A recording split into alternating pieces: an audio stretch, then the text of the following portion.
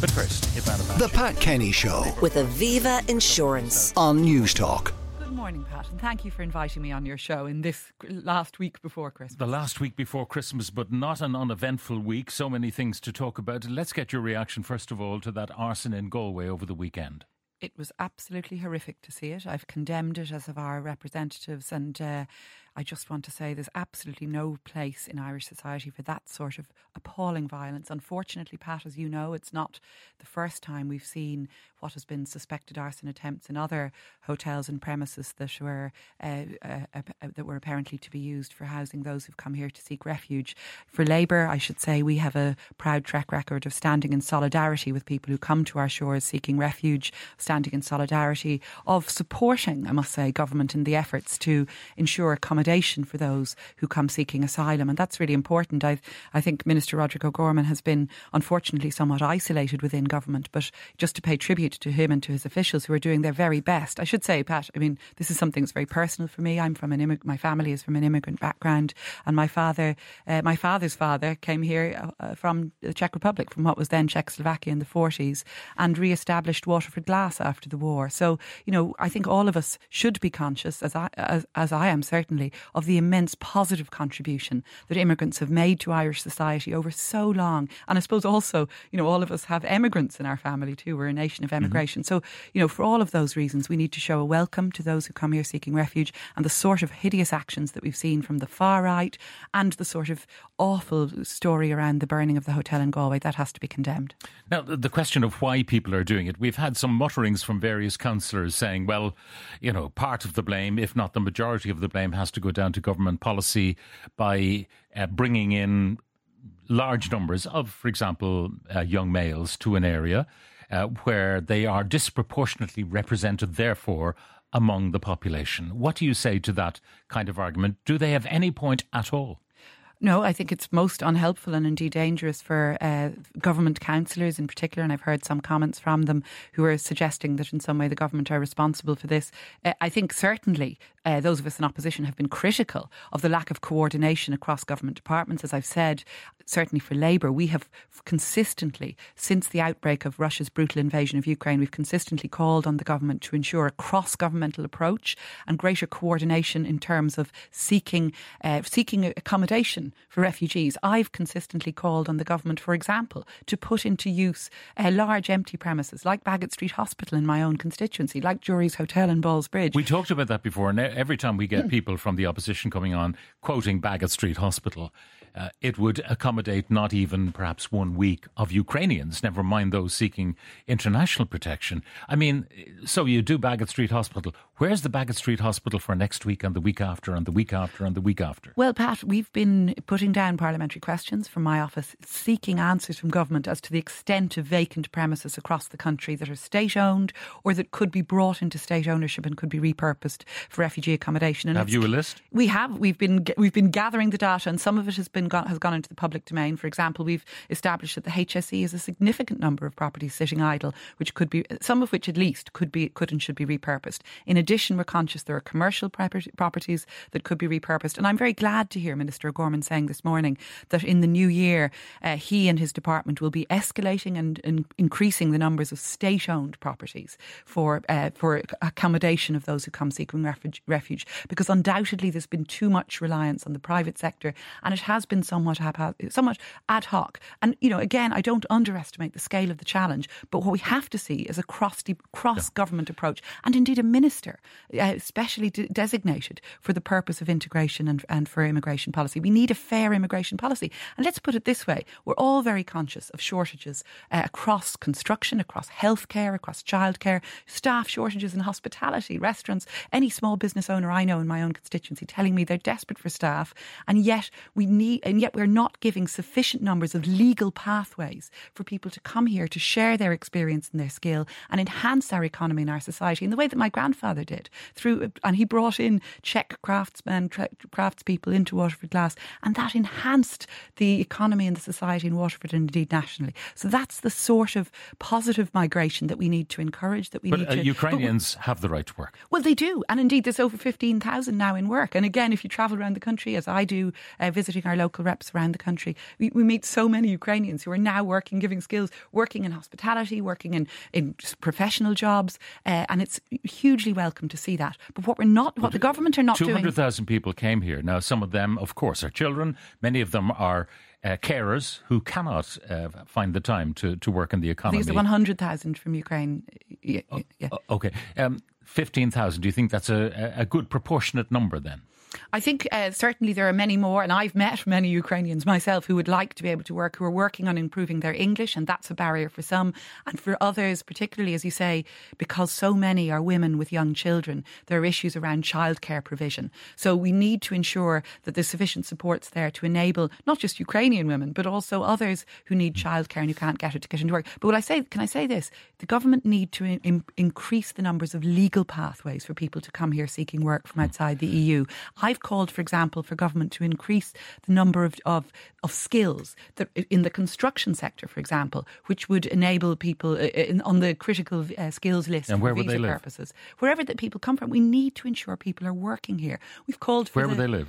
Well, again, this is a catch-22, and you're absolutely right to pinpoint this. We have a chronic housing shortage. We're all aware of that. There are 13,000 people homeless, and that's a scandal, a national scandal. But we're also a country that has resources and should now be putting the resources into recruiting the skilled labour from other countries if necessary to build the homes that are so badly needed. Because, Pat, every time I say to government, you need more ambition and more urgency on housing, they tell me the problem is labour shortage. Let's do something about that. Yeah, but let's encourage more people to come. We used to joke during the Celtic Tiger years that we had builders from Eastern Europe, Poland particularly, and other Eastern European countries, who were building the houses for the builders who were coming in from Poland to live in. In other words, they actually increased our population. We had therefore a greater demand on housing and so on.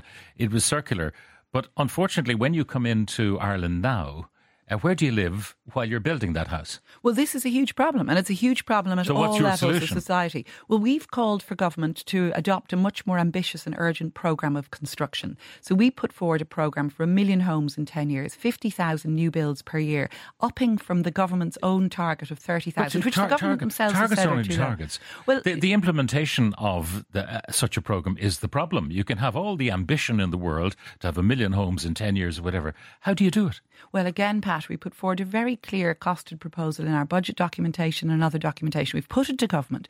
What needs to be done is the significant investment of resources in the Land Development Agency, in planning reform to ensure, for example, a use it or lose it policy, because a lot of this is about repurposing vacant homes. So that's two ways. And then the third way, of course, is through that aggressive recruitment campaign for workers to come into construction. And I've pointed to some really exciting ways that this can be done. For example, through the sort of construction skills courses we're seeing run in my own constituency, which rapidly reskill people who are on the live register who may not have been in work for some time, reskill them to enter construction sites at a lower level. So there are ways that can be done. And there's some very exciting ways the ESRI have pointed to, for example, in new modern methods of construction and modular building, which can be done much more quickly. So I think the reality is, Pat, when we see targets set too low by government and a lack of ambition and a lack of urgency, that's contributing to this chronic shortage. What is your view on the government's proposal to reduce the social welfare payments to €38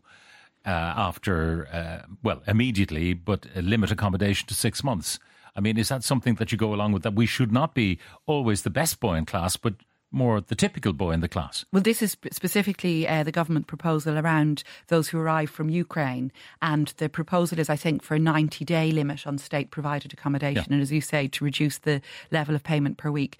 And our concern is that this is not realistic, because again, there's going to be a huge problem for those who come fleeing the brutal war in Ukraine, a huge problem for them in finding private accommodation after that 90 days have elapsed. And we need to hear from government, and I think we will hear. But is that not the message that the government wants to put out, that there is no room at the inn here anymore, that people who are already well established in other European countries, they hear about the social welfare arrangements in Ireland, they say, let's go there. They've got maybe relatives and friends who've already come here, and they are, if you like, shopping for the best deal. Now, I don't blame them. I don't blame anyone in the world going for the best deal they can find in any country in which they are welcome. But there is a disparity. And if it turns out that we are disproportionately being visited by refugees for welfare benefits that we really need to readjust.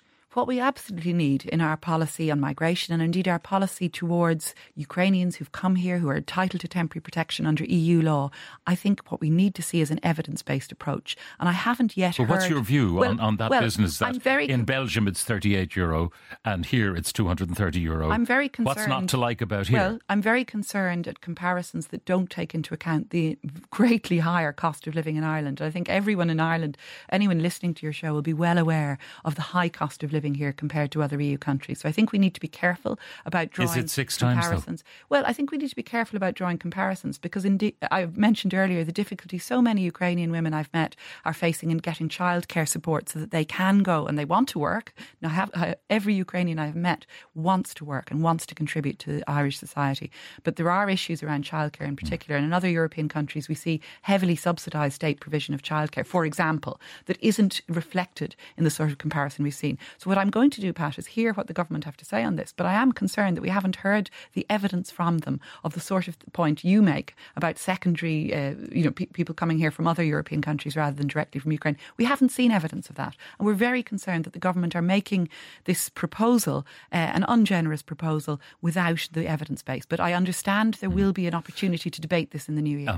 One of the complaints made by people, and not people who would go out and torch a hotel or an accommodation centre, is that sometimes what happens to the population in a small Irish town is that it becomes disproportionately laden with asylum seekers or refugees. What do you say to that argument that, the hotel that used to serve them is now closed, so there's no facility?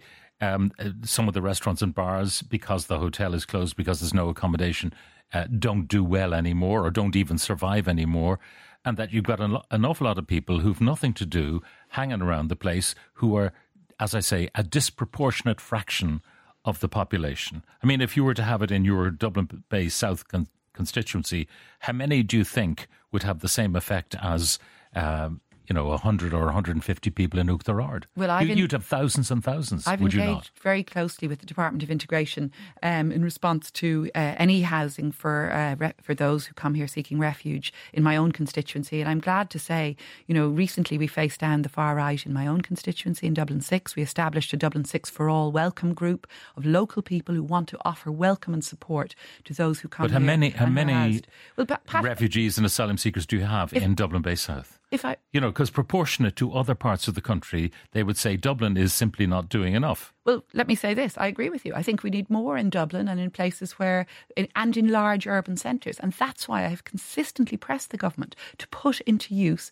more of the large properties that are sitting vacant in my own constituency. I absolutely stand over that. I think we do need to see more accommodation provided in Dublin and in the larger urban centres. Absolutely right. But I think the reality is that across the country, communities have been hugely welcoming in general to those who've come seeking refuge and to asylum seekers. I have visited communities around the country with incredible generosity of spirit and welcome. And unfortunately, what we're hearing in the news is a small, disproportionate minority of areas where we've seen some discontent, and a lot of it, Pat, has been fueled by the far right and the far right playbook. But are ordinary people not entitled to be a bit concerned? Is that because you articulate a concern in a small town where maybe they feel there is a disproportionate number of people being placed there by central government, not by the local councils, and they feel if they open their gob, they're a racist. And that may not be the case. They may have genuine concerns about the availability of schools or medical facilities and so on, a GP even. And they feel maybe that there's queue jumping going on for housing, all sorts of concerns, which may or may not be well-founded. But are they not entitled to articulate them? Well, that's why political representatives need to show leadership on this and to allay fears, many of which are unfounded, many of which are fuelled by the far right. I did mention the cost of living crisis, and undoubtedly there's pressure on services. There are many pressures, but many of those pressures stem from the shortage of skilled personnel, skilled people to work in services. You've mentioned GPs, Pat. I mentioned childcare, I mentioned construction and hospitality. We need people to come here to bring their skills, to bring their expertise, and to contribute to our society. And I think the reality is, as I've found with our D6 for All welcome group, as I found engaging with local communities, that many unfounded fears are stoked and manipulated and orchestrated by the far right, and that needs to be challenged across the country. Some of the comments coming in. I live in a town in the west of Ireland. My barber is a refugee, lovely lad with his own business. The town, though, is full of Irish lads shuffling in for their dole today, which they'll promptly drink away. The town is full of them. It's not the refugees that I worry about, says one. Please take this Liberal piffle off the air. Ivana Bacik is completely deluded as to the facts of the situation and the wishes of the people. A couple of suggestions. Put up temporary builders' accommodation on land near the building sites for guest workers. It's done on building sites all over the world. It's easy. If you want to invite skilled construction workers here, you should build special temporary accommodation which is built near the sites like they do in Norway and Sweden, which are very comfortable. I've worked there several times over the lean years here. That's an interesting point. And I mean, there are, as I said, we are a nation traditionally of emigrants, and a huge number of Irish labourers went abroad. Irish workers built much of the infrastructure in Britain, a lot of it in America too. So I think, you know, we can learn from that and understand, therefore, that when we need skills here, we also need to welcome people here to work. And there are creative ways we can accommodate workers and people. But is there a planning situation? You know, you want to put down temporary accommodation, you want to put down mobile homes, for example, such as they have down in the seaside resorts. You want to put them there for the workers, and how long would it take to get permission to do that? Well, one of the things that we've been pushing for in recent weeks, Pat, as you'll know, is for a proper reform of the planning system. And indeed, I called out some serious concerns around current gaps in our planning law. And I do think we need to see a really radical change to enable, for example, much swifter use of compulsory purchase orders by local authorities and much stronger action on vacancy and dereliction. We've been running a national campaign for Labour on vacancy and dereliction. It's a blight on communities across the country. We see empty homes and empty buildings sitting in urban and rural settings around the country that could and should be repurposed. And again, we're not seeing enough swift action from government on that. This one from Liam on training and skilling employing emigrants. It sounds very good. What about training, upskilling and getting our own unemployed off the dole and the benefit gravy train first? What do you say to that? Well, the construction skills course I mentioned, just to respond to your listener, is about and I've been down there, Pat. Indeed, I was proud to give to preside at a graduation for those who'd come off it, and they were people taken off the live register here, some Irish, some from other countries. But the point about that course is that it shows how creatively it can be done. Is there an unemployable cohort? Generational unemployment. They've never worked. They regard the state as, if you like, their total source of income and accommodation. Is there a cohort there that really need to be somehow reformed and educated? And I don't know how you do it, by the way. I don't know how you do it when it's generational unemployment. I don't believe anyone is beyond redemption. I think everyone is employable. And it's about finding the right supports. And I've always believed that. Finally, we should ask you about the Labour Party. Of course. I mean, everything you've said is, of course, embodying Labour Party policy. But the question of the polls and how optimistic you could ever be being outflanked by other minority parties, if you like, in opposition. Well, I'm proud to lead a party that's the oldest political party in the state. That's the only opposition party that has ever served in government. A party that stands for equality and has always stood for equality, Pat. A party that stands for the building of homes, the delivery of childcare, tackling climate, tackling the climate crisis that we face, and protecting and supporting workers. We've always represented the trade union movement. We've always stood for workers' rights, and we'll continue to do that. If I had listened to national polls, I would never have stood for Labour in the by-election in 2021. We were written off in that. It was supposed to be a contest between Fine Gael and Sinn Féin. But what we saw in that election was an appetite for a constructive message of change, a centre-left vision that was a different pathway to the offerings from right and from the populist side. And we really won through with that, I think, by appealing to people with our message of constructive change. What's your ambition? What number of seats would you hope to get? Well, I want to see an improvement, clearly, and we're currently recruiting. We've got, if any of your listeners are interested in joining Labour, in joining our party that stands for equality, solidarity and fairness, we are recruiting around the country. We've already selected over 50 candidates for the local elections, and we will be running over 100 candidates in the local elections in June. And of course, we'll be ready and waiting for the general election, whenever that may be. But we anticipate it might be within the next 12 months. And of course, I should say, we'll be running a candidate in each of the European constituencies as well. We're very anxious, Pat. We've talked about the far right. We're very anxious that Labour would be represented in the European Parliament, because we need to have an MEP from Ireland in the socialist group, at least partially, to tackle and challenge the growth of the far right across Europe, which is so frightening and so distressing. It's at this time that we need a Labour message, and we need that Labour vision more than ever. And I'm really proud to be leading a party that can deliver that. Ivana Bacik, leader of the Labour Party, TD for Dublin Bay South, thank you very much for joining us. The Pat Kenny Show. With Aviva Insurance. Weekdays at 9 a.m. on News Talk.